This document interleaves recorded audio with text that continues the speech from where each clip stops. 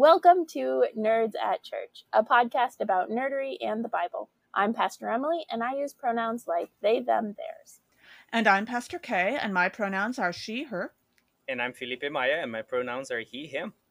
In this episode, we'll discuss the 15th Sunday after Pentecost, also known as Proper 20 or Lectionary 25, which this year falls on September 18th. We do have a content note for you this episode. When we're discussing the first reading, we talk briefly about selling humans and killing children. Check out the episode description for links to the Bible passages and other references we make in this episode. This week, we are diving into capitalism with our guest, Dr. Felipe Maya, who is the assistant professor of theology at Boston University School of Theology. He teaches and writes in the areas of Christian liberation theologies, philosophical theology, and theology and economics. And we are so glad to have you with us today. Thank you for having me. It's a pleasure being here. So just to start us off a bit, what we know as capitalism today is very different than the economy of the ancient world. Although when we read the Bible, we do see, rich people, and there's even some talk of supply and demand. And so I realize this seems like a huge question, but can you tell us a bit about how today's understanding of capitalism is different from the economy that we read about in the ancient world? I can definitely try. Certainly what we call capitalism, I would begin there. What we call capitalism is a modern invention. It's an economic, political, social system that begins in the modern period. There's discussion and some tension as to when it began. Some say it's, some free Italian cities in the 1400s. Others say it's commercial cities in the Low Countries in the 1600s. But it's fairly clear that by the time that we get to the Industrial Revolution in England in the 1700s, capitalism is in play. There is a global market, there are laws, there are types of social relations and industries that are peculiar to capitalism. That is, there is a new kind of economic system that emerges and it is consolidated in the modern period. Sure. As for the Bible world, there are also many types of economies that are represented in the Hebrew Scriptures and in the New Testament. So we see in some cases economies that are pretty much agrarian economies, subsistence economies, where people are producing off the land. There's little trade with neighboring countries. On the other hand, there are moments, especially with the consolidation of the monarchy, that you start to see more developed economic systems with taxation, trade with foreign nations, where people who produce in the fields pay tributes to most likely the temple in Jerusalem. And then there are moments clearly across the many books in the Bible where the people of Israel are colonized, to use a more modern term, colonized by foreign superpowers. Sure. And there's a more robust economic system that is connected to that type of more, I would say, oppressive relationship to foreign powers that colonize the land and require tributes to be paid to them. So clearly there are very different systems, and what we know today of capitalism is fairly different from the world that we see in the scriptures, especially in the New Testament, where the Roman Empire is controlling much of the economic activity in Palestine, Israel. Sure. So is there any biblical connection to capitalism at all? Like, it's obviously, in terms of time, it's two separate things, but I'm curious, like, both for capitalism and for other economic systems that we have today, like, are there bases in the Bible anywhere for them? Or there will always be, right? Because people sometimes make interpretations of scripture, to support ideas that are present to us, even though they are sort of different from the worldview represented in scripture. So I've heard accounts of people who are pro-capitalist, let's call them that way, like pro-capitalist positions, who say that the parable of the talents showcases someone who is wise and invests, and therefore is validated by Jesus according to the story. So there are accounts of people today who believe that profit is a good thing, and therefore that there is biblical validation for capitalism. There is a robust lineage of a tradition, I would call, of Christian socialists who understand, primarily based off of their reading of the book of Acts, and where it describes the apostles of having everything in common. So there's a long tradition in the modern period, certainly, that treats that as an indication that a socialist system is a more Christian-like way of organizing society, because the apostles had nothing in common and they shared everything. So this idea of a communitarian economy has appeals to many Christians today, has appealed to many Christians in the past as well. So Sure. another piece of that is the connection to liberation theology, right? When I was learning about liberation theology, it's the preferential option for the poor or the preferential option for the oppressed. So I'm curious where, because you've done a lot of work with liberation theology as well, where you find liberation theology fits. Like, I see connections between liberation theology and Christian socialism, but I don't know that they're actually like the same, or is there like, would you put them in the same group? How would you like differentiate, I guess? Good question. Yeah. There are several, I would say, lineages of Christian socialism, but a lot of liberation theologians were connected in some way to it. So the Latin American liberation theologians that I study more closely were connected to some Christian socialist traditions in France, some of them connected to German socialist parties and social democracies in the German context. And there are several socialist parties in the Latin American context that are also Christian. They are connected to church movements. So there is the preferential option for the poor. That is an important, I would say, the foundation for liberation theology is a statement that understands or proclaims that you know God by witnessing God's movement in history amongst those who have been oppressed. Right? That God reveals God's self to us in the moment of liberation. Right? When people who were formerly enslaved and oppressed are delivered from those who oppressed them. I'm referencing here the story in Exodus chapter 3, where God comes down to Moses and proclaims that God has witnessed the suffering of the people and has come down to deliver them. So this type of mentality is important for liberation theologians and impacts their views of the economy. An economy that produces wealth at the expense of the poor is, for many of us, incompatible with a Christian witness. Sure. Whereas economies that are fundamentally based on empowering workers, empowering those who are oppressed, these are to be appreciated as endorsing fundamental Christian values, fundamental Christian truths about who God is and who we are in light of each other, in light of God's creation. So if you could say that, for example, fascism is using the system of government to inflict oppression, then Christian socialism would be trying to use the system of government to avoid or remove oppression? Not only the system of government. I think Christian socialism, as I understand it, begins not necessarily with government structures, but begins with coalitions of workers, of people who have been oppressed. So sure. It's a bottom-up approach as opposed to government coming down and supporting people. Sure. Now, with regards to government, yes, one of the functions of government in a Christian socialist perspective, I think, would be to support the livelihoods of poor people, of working class people, of those who are marginalized by virtue of gender identity, by virtue of ethnicity, by virtue of their tribal origins, of their national identity, and so on and so forth. So the role of government would be to support those kind of grassroots movements that are fighting for liberation, that are struggling for their freedoms and to empower themselves and their lives and in their economic subsistence and in their thriving. Yeah. So as we head into this next part, I feel like I should point out that while on this podcast I have spent a fair amount of time explaining that I am not and have never been Catholic, this time I feel like I should say I am not and have never been a Calvinist, so don't call me an expert on that. But Adam Smith, who is often called the father of modern capitalism, grew up Presbyterian in Scotland in the 1700s.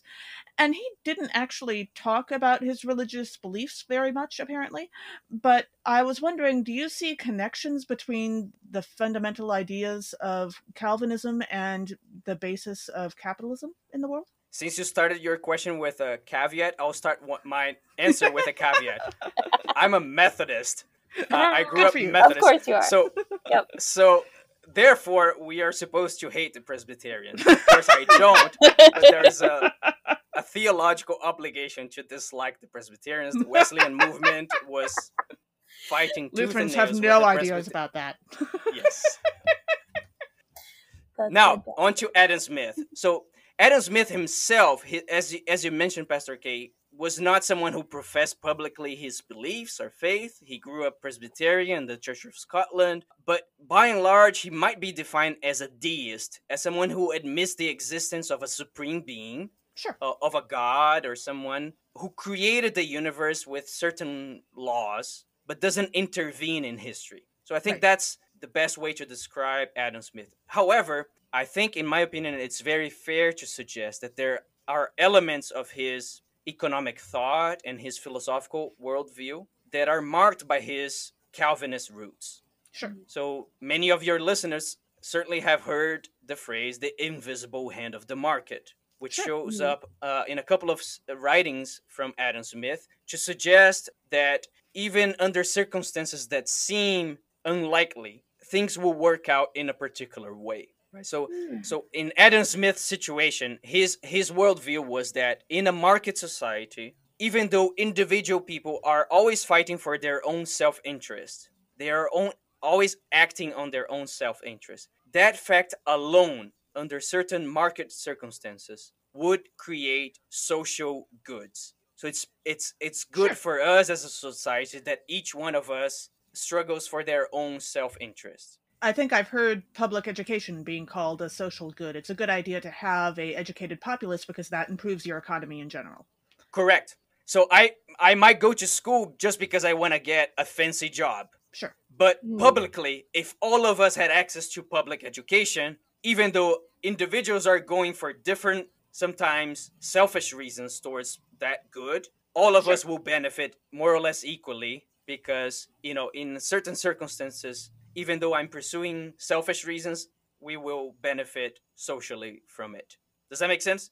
Yeah. Yeah. Well, it contradicts or butts up against what is happening right now with education, where Yeah. the realization has been an educated populace, a populace that can think critically and think for themselves, is not going to acquiesce to systems of oppression as easily as one that doesn't have the education. And so that's like, as we see massive defunding of education has been happening, and then with the pandemic and the teacher shortages and just like that really just eating away at public education and the idea that people, I mean, that's why student loans came about, right? To Correct. make it harder Yeah.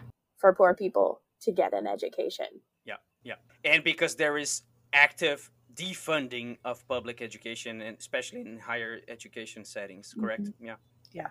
If I could go back to Adam Smith very quickly, I would just say that Sure. in his view of the invisible hand that more or less controls the market and our livelihoods, there are echoes of a certain Calvinist understanding of divine providence. That is, that things happen for a particular Yeah. reason, right? So even though Adam Smith himself was not professing any type of Calvinist belief, there's a certain pattern of thought, let me call it that way, a pattern of thought that is kind of Calvinist and is translated into his views of the market economy. Sure.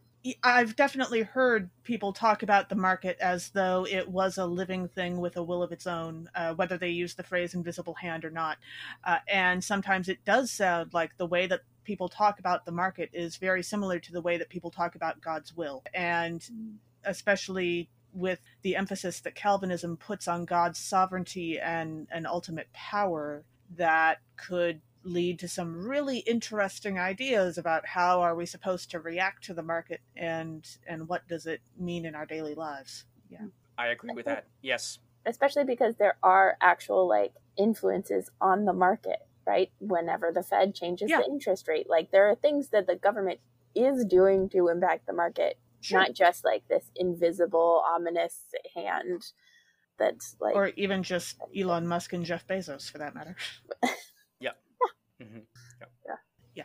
And I'm sure all of that plays right into the Protestant work ethic. Thank you, Calvin. yeah. But also, what Adam Smith imagined and what we live with today are very different worlds, and I'm not just talking about the existence of airplanes and computers. Mhm. So I was wondering if you could tell us a bit about what do people mean when they say that we live in late stage capitalism? I hear that phrase a lot. Yeah. And it's one of those phrases that changed meaning over the past 100 and something years. So it was Really? first introduced in the turn to the 20th century to refer, mostly in the German context, to the decline of a certain force of capitalist enterprises and the rise of some social democratic ideals. And it's now being retrieved more recently in a more critical vein by thinkers and activists who believe that capitalism is unjust. And so Sure. late capitalism is used to refer to new patterns within the market, the global market economy, that are dominated, for example, by financial institutions as opposed to like big industry. So think about Mm. the Rust Belt in the United States, where Sure. you would have like massive concentrations of wealth in the 19th century because that's where industry used to be. And now you Mm. have, a landscape that is very different. And the focus of money making has shifted to financial speculation associated with Wall Street, for example, in another financial markets such as in Chicago. Whereas production has shifted to other countries like India and China, South Africa, and others. So late capitalism is a term that has been used to refer to those changes. Okay. And I treat it oftentimes as a kind of a term that is very loose, and it simply points to the fact that things are changing and we don't quite understand the gravity of those changes just yet, but we know that those changes are deepening injustice and oppression Sure. worldwide. So late capitalism has become a kind of a call to envision different modes of arranging our economies on a global scale. Yeah. I don't know that I could quote it, but there's a quote that's been going around the internet for the last several months now from one of Carl Sagan's books about his concerns about the future of America when the production jobs move offshore and America is stuck mostly doing the administrative and creative stuff. But I don't remember exactly how it goes. Yeah. But yeah, I could see how those changes would impact the culture hugely. Exactly. And a lot of people who are using the term late capitalism are thinking about changes in culture, like how changes in how we talk to each other, the explosion of telecommunications, they are having an impact on how we think about our economy. And so there's a cultural element to capitalism that is being addressed with this term late capitalism or late stage capitalism. Yeah. Sure. That's fascinating. I tend to use the term capitalist dystopian hellscape instead of late stage capitalism, but it's similar ideas. Sounds nerdy and accurate. I like it. I try. Yeah, NPR had a segment the other day about like the development of YouTube and Facebook and those sorts of things that we look at as communication and as news gathering and that sort of thing. But like YouTube in like 2016 was like, yeah, we're going to actually focus on not giving people the best information for what they're looking for, but the most strong emotional reaction for what they're looking for. And that, like, that choice, right, has been part of sending us down this, like, whole other path of what we assume is communication, but is not necessarily actually. Yeah. And one of the old promises of the internet was the democratization of information, access to this or that. And I think you're speaking to, well, it's still kind of mediated by large corporate money and power, and therefore the way in which that information is shared or not shared is kind of filtered through some of those big interests. Sure. Yeah. So this is like a lot of big economic language, which is, you know, as we said, not our forte, and presumably not most of our listeners, I'm assuming. I don't know. But part of what we also try and do is be really intentional about like what this has to do with the Bible and like getting deeper into, hence the deep dive, into like what the connections are with the Bible. And the Bible does, like, even in the sense of it's not advocating an economic framework necessarily, though there's some argument to be made that Hebrew Scriptures does in some respects. It does have a lot to say about economics and the economy and money So I'm curious, if you were to base an economic system on the Bible, like what kind of economic system would you create? Like, would it just be Christian socialism, or would there be like, what would be the like core values or principles or ways of operation of like this theoretical system of economics? I would begin with the economic agents, and I would want to build an economic system that is fundamentally about those who are most active in producing the goods that a society needs. So I would begin with the biblical call to heed to the cries of the poor, and think, how does the economy serve the interests of those who are impoverished? So for me, this is about that inversion of values that I think the gospel produces when we encounter it in moments of great pressure. And that is, you pay attention to those who are marginalized, and you see that there's something of the divine that is implicit in there. And that in constructing the system, you start with those who have been outcasts to the dominant systems today. Sure. And that for me entails that a system would always need to be self-critical. So it could never be a system such as our system today that professes to have no alternatives. Some of you may recall the phrase from Margaret Thatcher, who said that there is no alternative. And this is like her understanding of late stage capitalism, to go back to that term that we discussed before. For her, there is no alternative to that system. In my opinion, a system that professes itself to have no alternative is, to use a prophetic language, is idolatrous, right? It worships a self-image, if you will. And I would want for a socio-economic system to be one that is always on the move and is changing itself when it needs to change, because it pays attention to those who are always the victims of the system. I like that. One of the things that I say a lot on this podcast is like #false binary, where we get like an either or option that is just like, there are so many more choices than this or this. And this feels like a like false, I don't know what the like singular word for binary is, but that sort of thing where it's like, nope, that's a false, like it's idolatry. It is a false god. It is a false idealized way of life. We don't just have a choice between capitalism and anarchy. Yeah.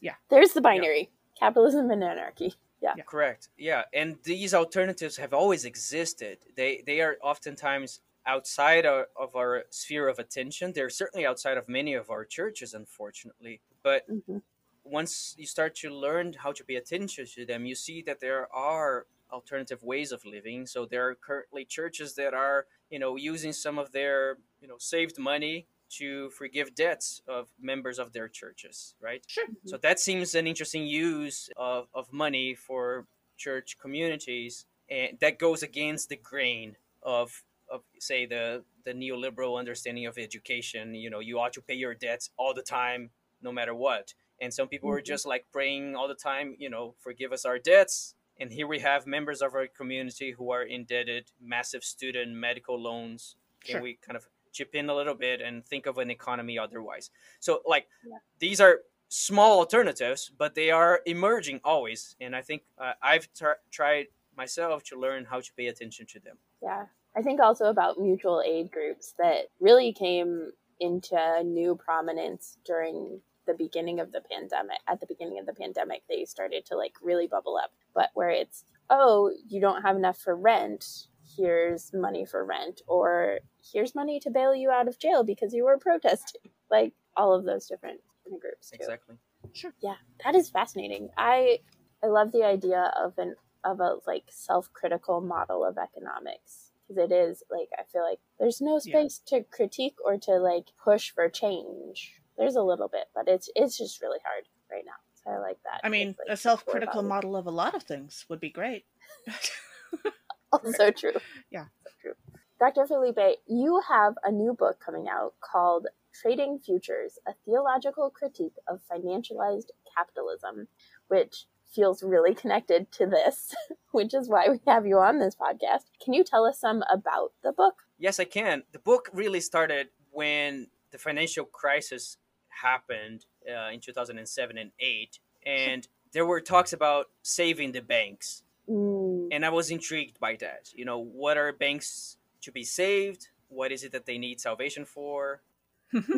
So I was intrigued by the language of salvation applied to banks, and I understand that their words have different meanings in different contexts. But I was intrigued, and I was trained as a theologian, and as such, I had to pay attention to words. And I think the words that we use to describe reality matter. And so I was intrigued by the use of the term salvation around the banks, as if saving the banks would be a way of saving our entire society, as if a bank collapsed, we would all be doomed, and the zombie apocalypse would emerge, and we would be attacked by aliens, and it would be the end of life as we know it.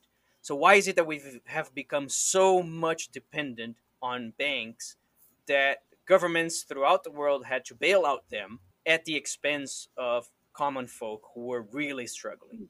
So I was, after understanding what happened in the financial crisis, and I started to study the literature on finance and financial capitalism. So the concept that emerges right there in the title of the book, financialized capitalism, is another perhaps nickname for late stage capitalism.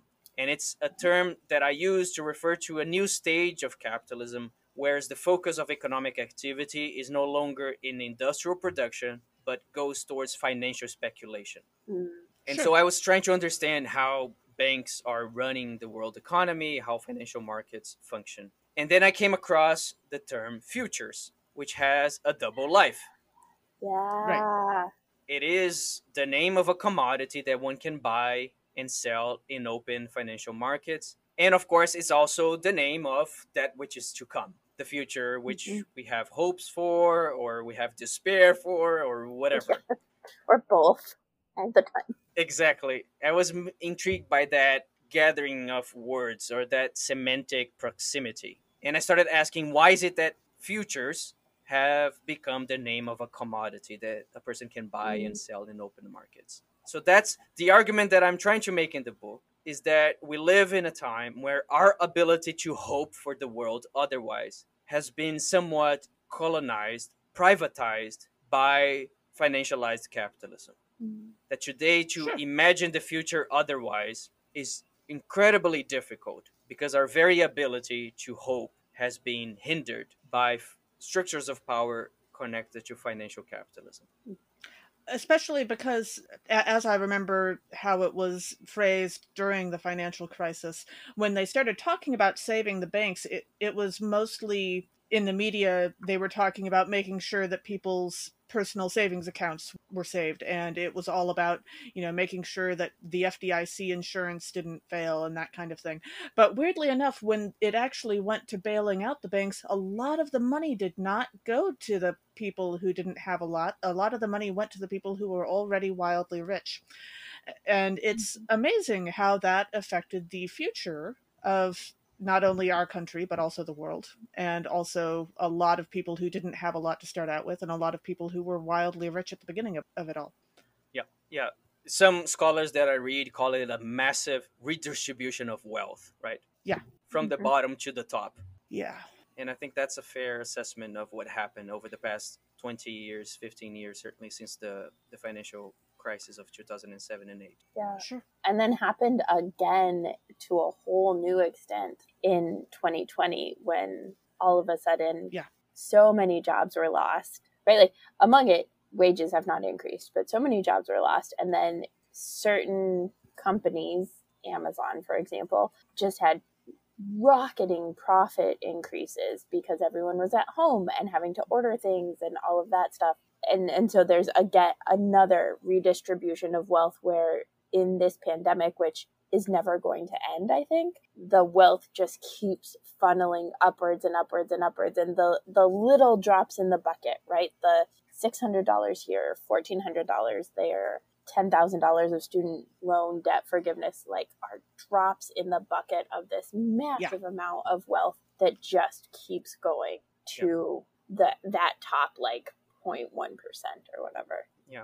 I write about the economy, but I should be clear that I'm not an economist. I write as a theologian, as a Christian theologian. Sure. And so for me, the major concern is the fact that this economic system is foreclosing the possibility of us hoping. So it's to put it theologically, it's foreclosing the possibility of Advent, of something to come in the future. So imagine this is Pastor Emily has referenced this already, and it's in the public debate right now, the question of student loans and student loan forgiveness. Sure. At age 22, the majority of people who graduate from college in this country are on average $35,000 in debt. The numbers vary a little bit, but it's somewhere in that vicinity. So what future vocational aspirations can you entertain when you're 22 and you're $35,000 in debt? Mm-hmm. Are you going to go to ministry?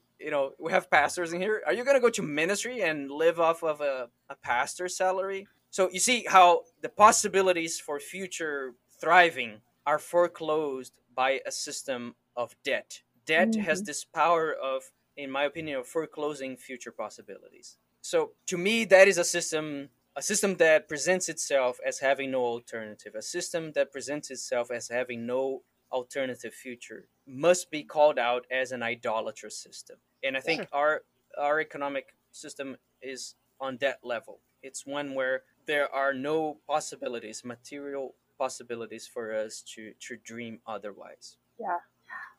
I really appreciate the way you are using the terms of the way that you're using futures and foreclosure and idolatry, because yes, they are so frequently, less so futures, I guess, but they're so frequently, there is, depending on who you're talking to, there is one definition of idolatry, and it's about other religions. And Right. There's one definition of foreclosure, and it's about the house you live in. And the reality is there's a lot of ways that you get at this, right? That capitalism borrows language from theology, like saving the banks, but they inform each other in a way that I think is really helpful when we're talking about how they intersect and what they have to do with each other. And yet, what are the two concepts that people are terrified to talk about in public? Money and religion. Yeah. Which is how we end up in situations like this. Yeah. It makes me think about the earlier question about the Bible and its talk about money, and how little we do it, even though there's such a massive presence of money talk yes, in our scriptures, and we are fighting over inclusive bathrooms with using Bible verses when the fundamental premises there of the way that Christian communities have organized themselves have to do with the justice to those who are marginalized based on economic terms, and we talk so little about it. Yeah. I just started a new call, and so this fall we're doing a creation stewardship 3 months, and it's because we're in the Gospel of Luke, and Luke especially talks about money all the time. And so being able to say no, we're going to talk about money when it comes up in scripture, and the shift that is to start to pay attention to when money conversations come up and when we're talking about money.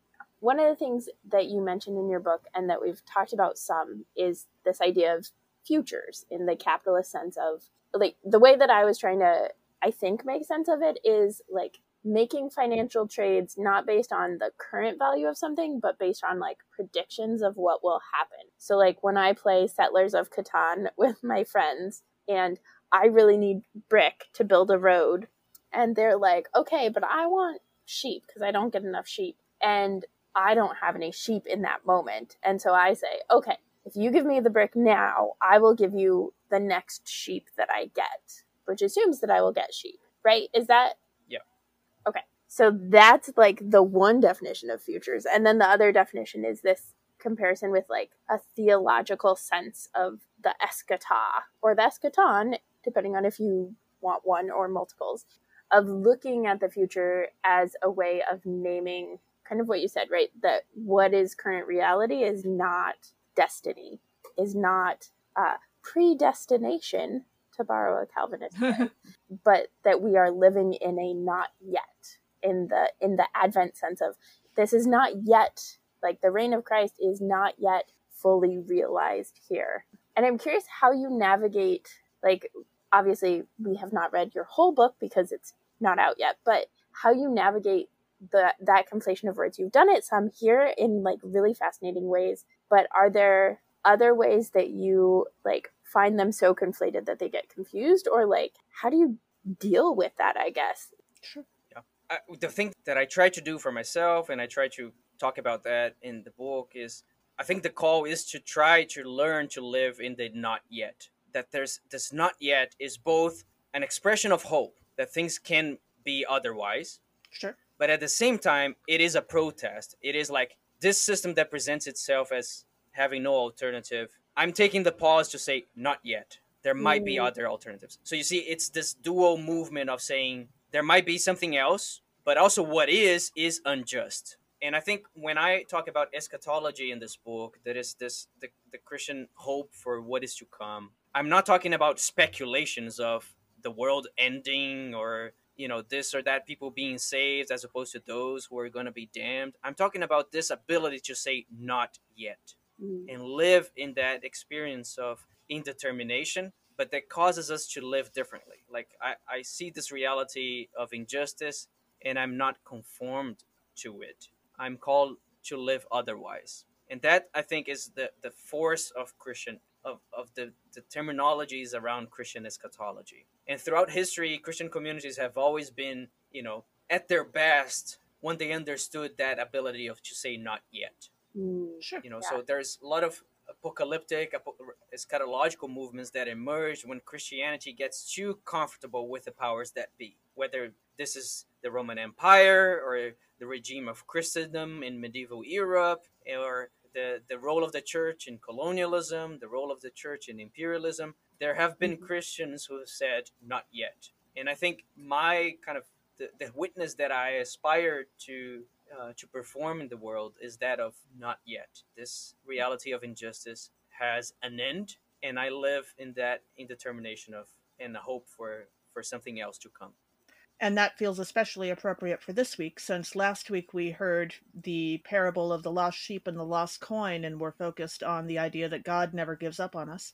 I suppose it's true that we don't have to give up on us either. Yeah. I love that. I get really discouraged by our economic situation, and like on a personal and on a professional and on a like global level. But I love that there is this like very clear, small, like not yet feels so manageable. Like that feels like something I can do to push back. That there is a space to push back against it, and I'm not just like condemned to capitalist hellscape, but I can say, okay, right now capitalist hellscape, but not yet the future, not yet the way of God. I love that. That gives me hope. Amazing. So, Dr. Felipe, any other thoughts on life, the universe, and everything? One thought on this last conversation about hope. For me, I'm always reading sci-fi novels because I think they are expressions of this not yet. So when absolutely. In the past, I taught a class discussing this, and we finished the class reading Octavia Butler, The Parable of the Sower. And it was just a beautiful kind of way of seeing someone who imagined the world otherwise, and you see in the novel by Octavia Butler this dual force of imagination for the future, which is first to say that things can be otherwise, but also it's an indictment on our reality. So I love that dual role of critique and proclamation. Yeah. So for the nerds out there who read sci-fi, I think there is an affinity there between Christian eschatology and our love for science fiction, for literature and film and other cultural artifacts that talk about post-apocalyptic scenarios. Yeah, absolutely. And for those who are interested in your book, when does it come out? It should come out in November 4th, 2022, Duke University Press. Excellent. Awesome. Is it open for pre-orders yet? It should be open for pre-orders. On the Duke website, you are able to read the introduction, the preface, and the introduction to the book. It's available there. There's a link, and it is available for pre-order. Awesome. And we'll link, of course, to your bio, but we'll make sure that we link both to the place where people can like read the preface and intro, and where they can pre-order if they'd like. Thank you. Yeah. Well, thank you so much for joining us today. This was wonderful. Yeah. Thank you for having me. This was wonderful indeed. Thank you very much. Great. Our first reading for this episode is from Amos chapter 8, verses 4 through 7. Amos reminds those who would cheat in their business dealings, especially against the poor, that God will remember their deeds. So one of the themes for this passage is the idea of economic exploitation, which comes as no surprise given our recent deep dive. And I was thinking about this, and particularly the lines at the end about buying and selling the needy, and thinking about the Hunger Games, where like the Hunger Games are going to come up multiple times. Oh, sure. For this episode and our next Speaking episode. Of late stage capitalism. Right. Yeah. But there's this sense that like there's so much capitalism in the whole thing. But then even when you become a victor, you still like comparatively, you still don't have that much money compared to capital folks, but also you have a ton compared to your district folks. But also that sense of like being able to buy and sell the victors in like the capital citizens doing that. And we get that a lot from Finnick especially, right? Where he says he doesn't deal in money, he deals in secrets. But there's this like, they literally are buying and selling victors. And that's, I mean, it's not just that, right? Like there's a sexual connotation to that, but that is what we do with labor. We buy and sell people for their labor, especially when we do it for less than a living wage. Yeah. That's what we're doing. Yeah. So when we jump into the verses, we read in verse 4, "Hear this, you that trample on the needy and bring ruin to the poor of the land." So this whole passage is basically the kind of passage that makes a lot of my friends think phrases like "eat the rich." And not just my friends, me too, that's fair. Yeah. And that brought to mind the 16th book of the October Day series, which recently came out by Shannon Maguire. And one of the much smaller plot points, really not a plot point, just sort of an ongoing process in the books that people who have been reading them will have noticed, and therefore this is not entirely a spoiler, I don't think. Mm-hmm. But one of the ongoing things that's been happening is that she has been sort of ethically wrestling with something she did in a much, much earlier book way back when. Because a while ago, there was this immensely powerful being / man, creature of fairy, whatever you want to call them, who basically kidnapped and then, like, essentially would mostly kill those children. Like, also there was magical stuff going on. It was complicated, but basically they never got to go home. And she was put in a place where she didn't have that many options, and she wound up killing that guy. Now, at the time, it, of course, felt very just. He was murdering children. She killed him. That was the end of that. No more children had to die. That was great. Mm-hmm. But also, as time has gone on, she has been more recently reminded that however horrible that guy was, and he was horrible, that's true, what she did was actually murder. Like, that is still murder. To use the famous Brooklyn Nine-Nine bit, cool motive, like very cool motive, but still murder. Even if he did, as the Bible says, trample on the needy and bring ruin to the poor. So that is something she's dealing with, especially given the fact that guy and those like him are in the books immortal in that they can be killed, but they won't die if left to their own devices. And so the reason why she couldn't do anything other than kill him way back then is because there was no one more powerful than him. But recently, a few of those folks have come out of the woodwork. And so if it had been a few years later, she wouldn't have had to kill him. And so now she's wrestling with that and trying to figure out what that all means. So I just want to point out that, like, yes, we say eat the rich. It's a common meme. Maybe we don't actually want to commit murder. That's not necessary, and also like really destroys, or cannibalism. Like, cannibalism also bad, yes. Both murder and cannibalism bad, but that destroys the possibility for hope. That destroys the not yet, and we don't have to do that usually. Yeah, I don't know. I'm conflicted about that. Yeah, it makes a lot more sense in context when you realize the stuff that's going on, like I said, because again, if she had been through that same problem right now in her timeline, she wouldn't have to kill him because there are more powerful people available who can contain him and keep him from doing that. But back then, she didn't really have the options. But also, like, she keeps running into his siblings. And like they all didn't like what he was doing either, but also he was still their brother. And so, emotions. It's like Yeah. complicated. But also, if she had let him live for, I'm assuming, these last however many years. Yeah. he No, would have more children would have died. killed more. Yeah. Not So like, it's- yeah. And some of those were her friends' kids, which is why she got involved in the first place. Yeah. So yeah, that it's not a good situation, but also like murder. This is where we lean into sin boldly Probably, yeah. and believe in Christ even more. I mean, that's what Dietrich Bonhoeffer used as like part of his understanding of how to resist. Yes, and why he was reasonably ethically comfortable with the concept of assassinating Hitler. Mm-hmm. Yeah, she didn't really have other options, but also some of those chickens are now coming home to roost, and that's kind of a problem. Yep. So. And that's like dealing with the consequences of our actions. Yeah. Even It's if gonna they happen. are the best choice we could make at the time. Yep. When you don't have good options, you make the best choice and see what happens. Yeah.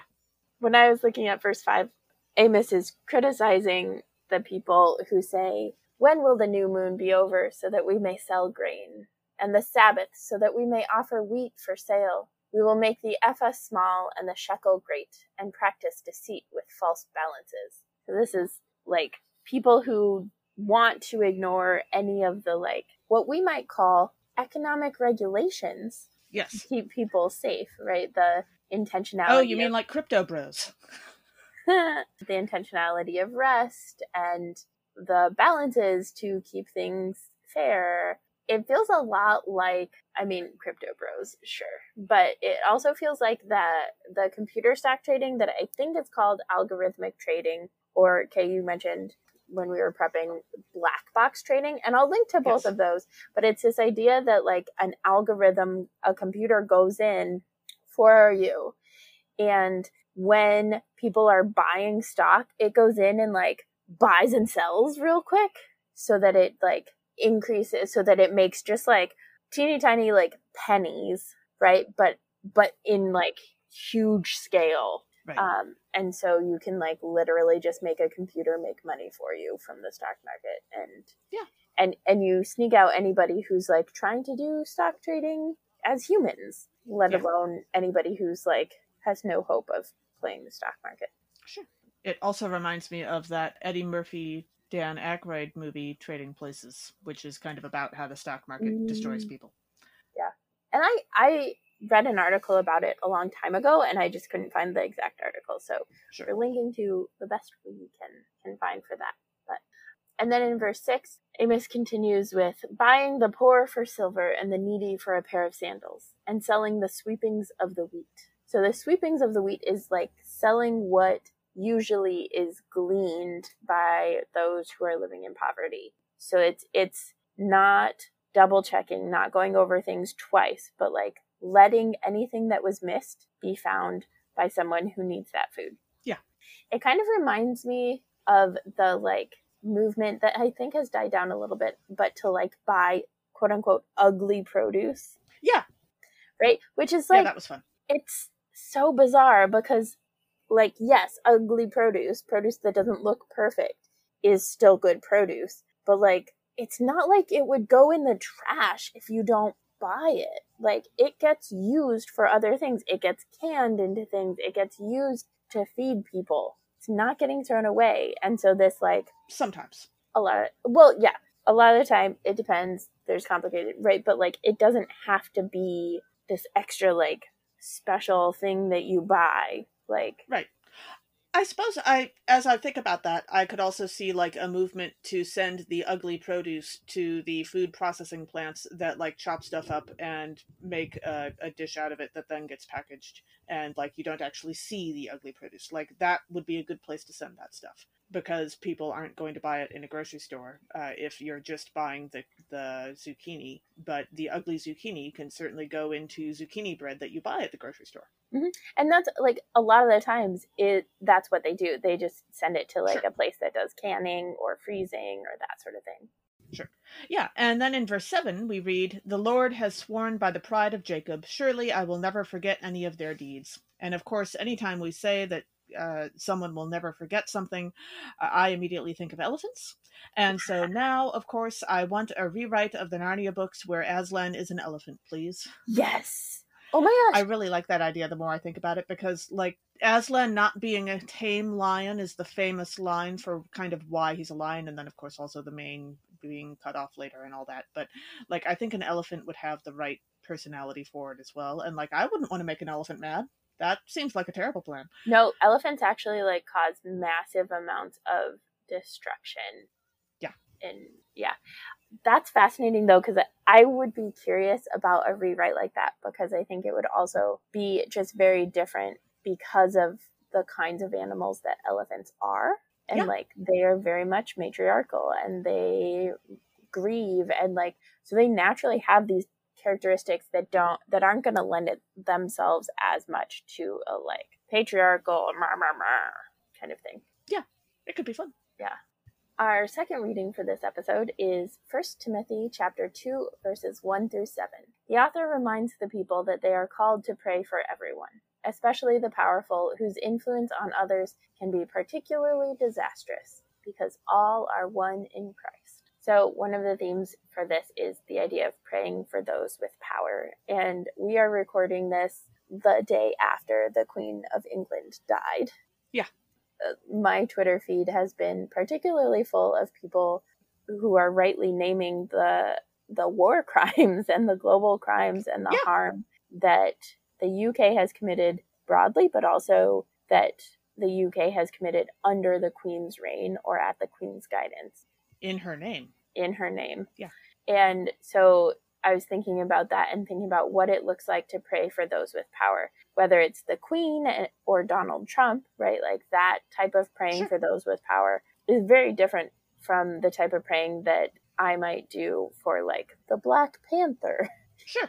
Or the Prime Minister of New Zealand, right? Like those types of prayers, like there are prayers of support and there are prayers that people might repent and change their hearts and repair the damage that they're doing. And so there's all sorts of ways of praying, and just because we're praying for those with power does not mean we are praying for their prosperity or financial success. Yeah.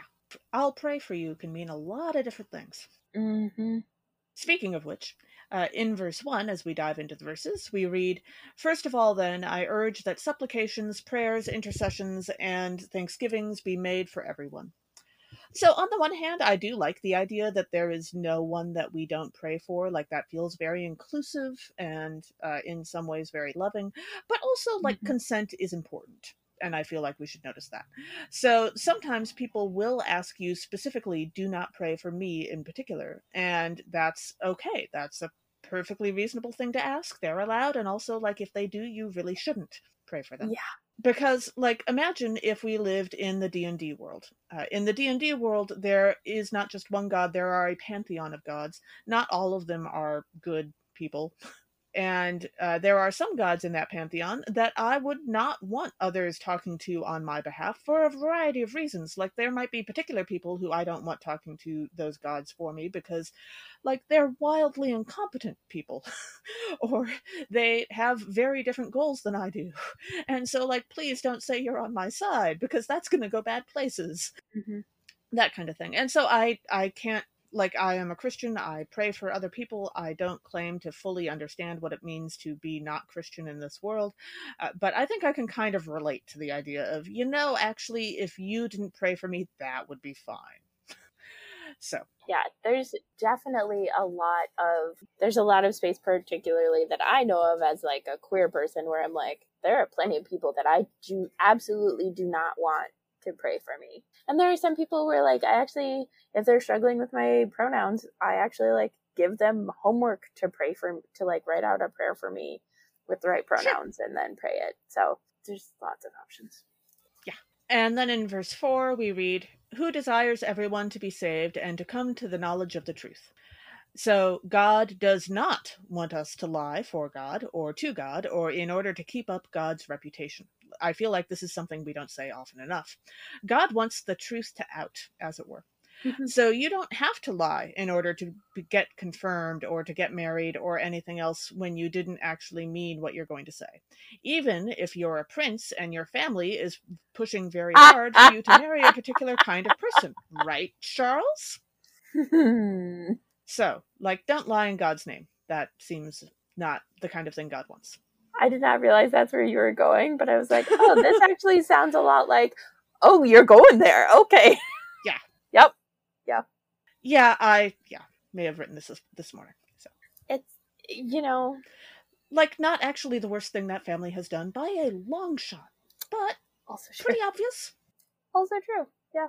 And then in verse 6, we read, the author refers to Christ as the one who gave himself a ransom for all. And I definitely have in my head a picture of like a ransom note, either the like cut out the letters from a magazine kind of ransom note, Sure. or the like randomly faxed ransom note to the White House when Zoe Bartlett is kidnapped. Sure. One of the two. Either Sure. way, Jesus is writing the ransom note. Humanity sends a Humanity? ransom note to God for sending, Jesus.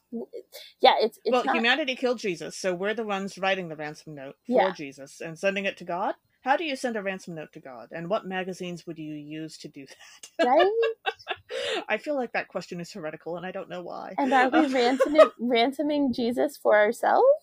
For our salvation? And then does that become a word? Oh, no. A downside to Calvinism I hadn't seen. Okay. Deep, complicated questions for Now that's the Protestant work salvation. ethic at work. You have to ransom Jesus personally. Yes. Have fun writing that note to God. And then in verse 7, we read, for this I was appointed a herald and an apostle. I am telling the truth, I am not lying. A teacher of the Gentiles in faith and truth. And this made me think of Joe Miller, who's like a detective at the beginning of The Expanse, and then he dies, I think, at the end of the second season. And there's this like way that the proto-molecule like makes him into this character that is the investigator, who is basically like appointed by the proto-molecule to like communicate with the humans, to be a herald to the humans. And like, seems like he's telling the truth. Later we find out it might not be quite as altruistic as that. Okay. But yeah, so I was like, all right, Miller can be the herald. Yeah, I do appreciate the very human nature of having to insert into your letter, I am telling the truth, I am not lying. Like, that feels... Right, like, yeah. Okay. And then our gospel reading for this episode is from Luke chapter 16, verses 1 through 13. Jesus shares the story of the dishonest manager whose corruption is eventually praised by his boss to illustrate that a person can't serve the two masters of God and wealth at the same time.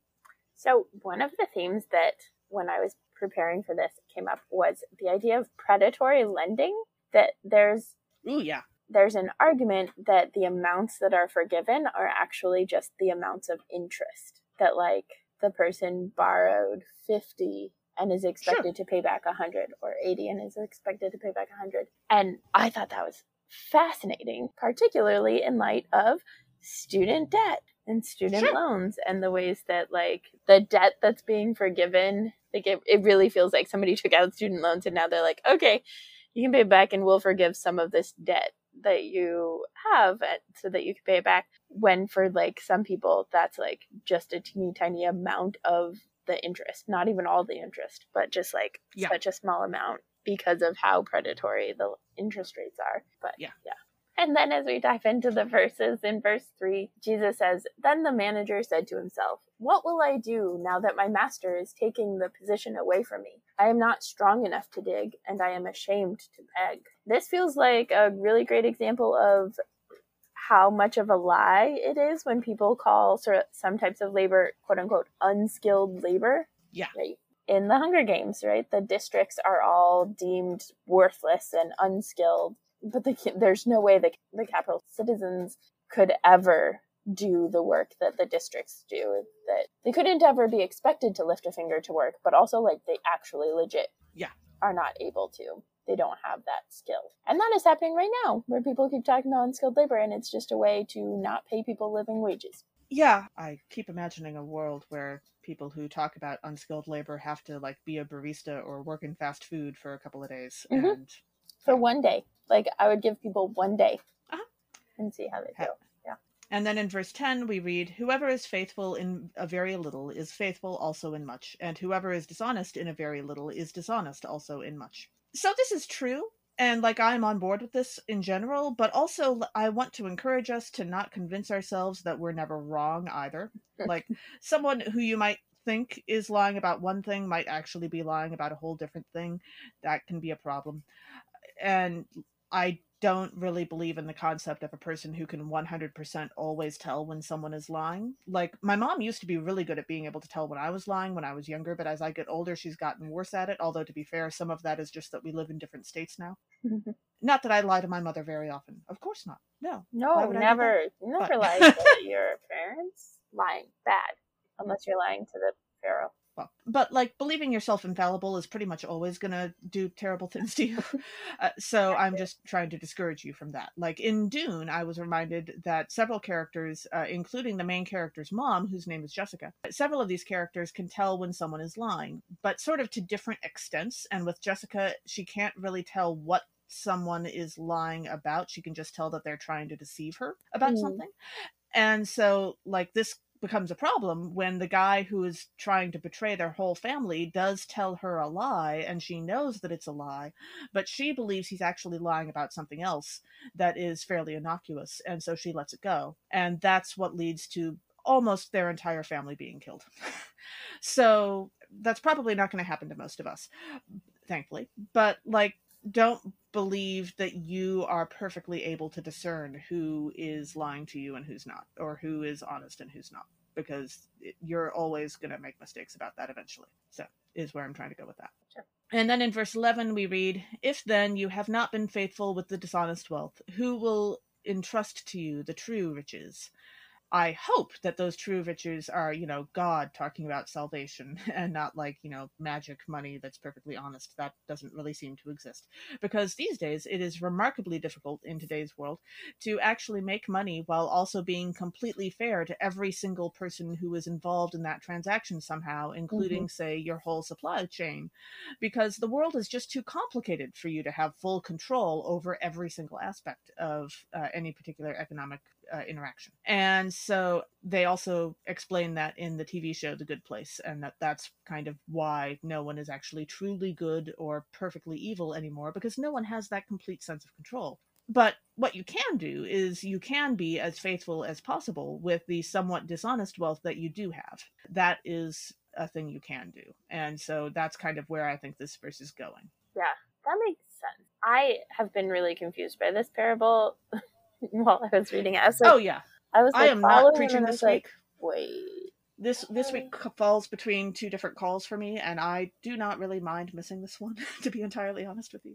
Yeah, I do love the way that Good Place is like intentional about that. Yeah, it's a great show. That's helpful. In verse 13, we read Jesus saying, "No slave can serve two masters, for a slave will either hate the one and love the other, or be devoted to the one and despise the other. You cannot serve God and wealth." So aside from obviously problematic slave language that, like, I don't actually know any slaves who love a master, like, that seems... No, that doesn't seem pretty likely. Inconsistent with reality. What I think Jesus is really getting at more, right, is you cannot idolize or hold as an ultimate concern, which is like a way of understanding the divine. Sure.